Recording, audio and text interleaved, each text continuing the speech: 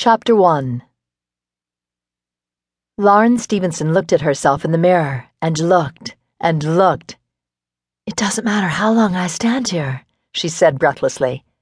"I still can't believe it's me." Richard Bowen grinned at her reflection. "It's you, and if I do say so myself, it's smashing." She slanted him a shy glance. In the weeks during which she'd come to know this man, she'd grown perfectly comfortable with him as her doctor. But she couldn't ignore the fact that he was attractive. Hence, his compliment was that much more weighty. "I'll bet you say that to all the women you've worked on." "Not necessarily. Some only look good. Some only look better than they did before. For that matter," he added with a wink, "some looked better before the surgery." "You don't tell them that, do you?" she chided. "Are you kidding? If it's vanity that's brought them down here, I'm not about to make an enemy for life." "But it wasn't vanity that brought you here, Lauren Stevenson, was it?" She shook her head. "It was sheer necessity." Once again she eyed herself in the mirror. "I'm amazed, though. I knew there'd be an improvement." She faltered. Narcissism was foreign to her nature. Her cheeks grew red, her voice humble. "I didn't expect half this." Richard's laugh was filled with intense satisfaction. "Cases like yours are the most gratifying. You had the makings of a real beauty when you walked in here. All it took was a little rearranging." Very lightly, she ran her fingertips down her straight nose, then along her newly reformed jawline. More than a little. Her hand fell to graze her hip as she turned back to Richard. "And I've put on 10 pounds in as many weeks.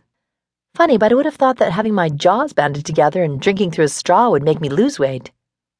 "You couldn't afford to have that happen, which was why I put you on a high-calorie liquid diet. And now that you can take in solids, I want you to follow the regimen I gave you to the letter.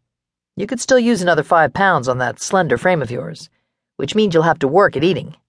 Remember, you'll be able to chew just a little at a time until the muscles of your jaws regain their strength. How's it been since we removed the bands?" "A little sore, but okay." "It's only been 3 days. The soreness will ease off. You're talking well. In some cases, we have to bring in a speech therapist, but I don't think you have to worry about that."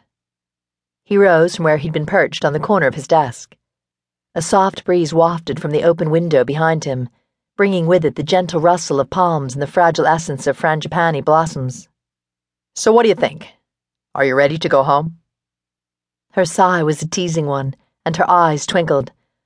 "I don't know. 10 weeks in the Bahamas, body wraps, massages, manicures, sun and sand, and sipping all kinds of goodies through straws. It's not a bad life." "But the best is ahead. When does your plane leave?" "In 2 hours. "Nervous?" "About my debut?" She sent him a helpless look of apology. "A little."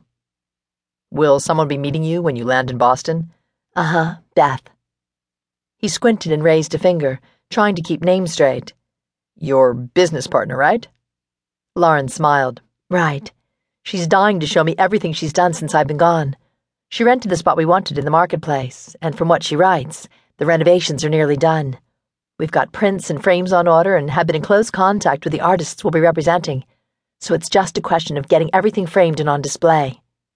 "For what it's worth, Lauren, you strike me as a patient but determined woman. I'm sure you'll be successful." He threw a gentle arm over her shoulders as she started for the door. "You'll drop me a line and let me know how things are going?" "And you've got the name I gave you of the specialist in Boston in case you have a problem?" "And you'll be sure to eat, and eat well." "I'll try." Releasing her shoulder, he turned to study her face a final time. His gaze took in the symmetry of her nose, the graceful line of her jaw, and the now perfect alignment of her chin, before coming to rest with warmth on her pale gray eyes. "Smashing, Lauren. I'm telling you, you look smashing." "Thank you. Thank you for everything, Richard." "My pleasure, sweet lady." He gave her hand a tight go-get-em squeeze, then turned back to his office. The last thing Lauren heard him say was a smug but thoroughly endearing, "Good work, Richard. You've done us proud this time." Laughing softly, she retrieved her suitcase from the reception area and headed for the airport.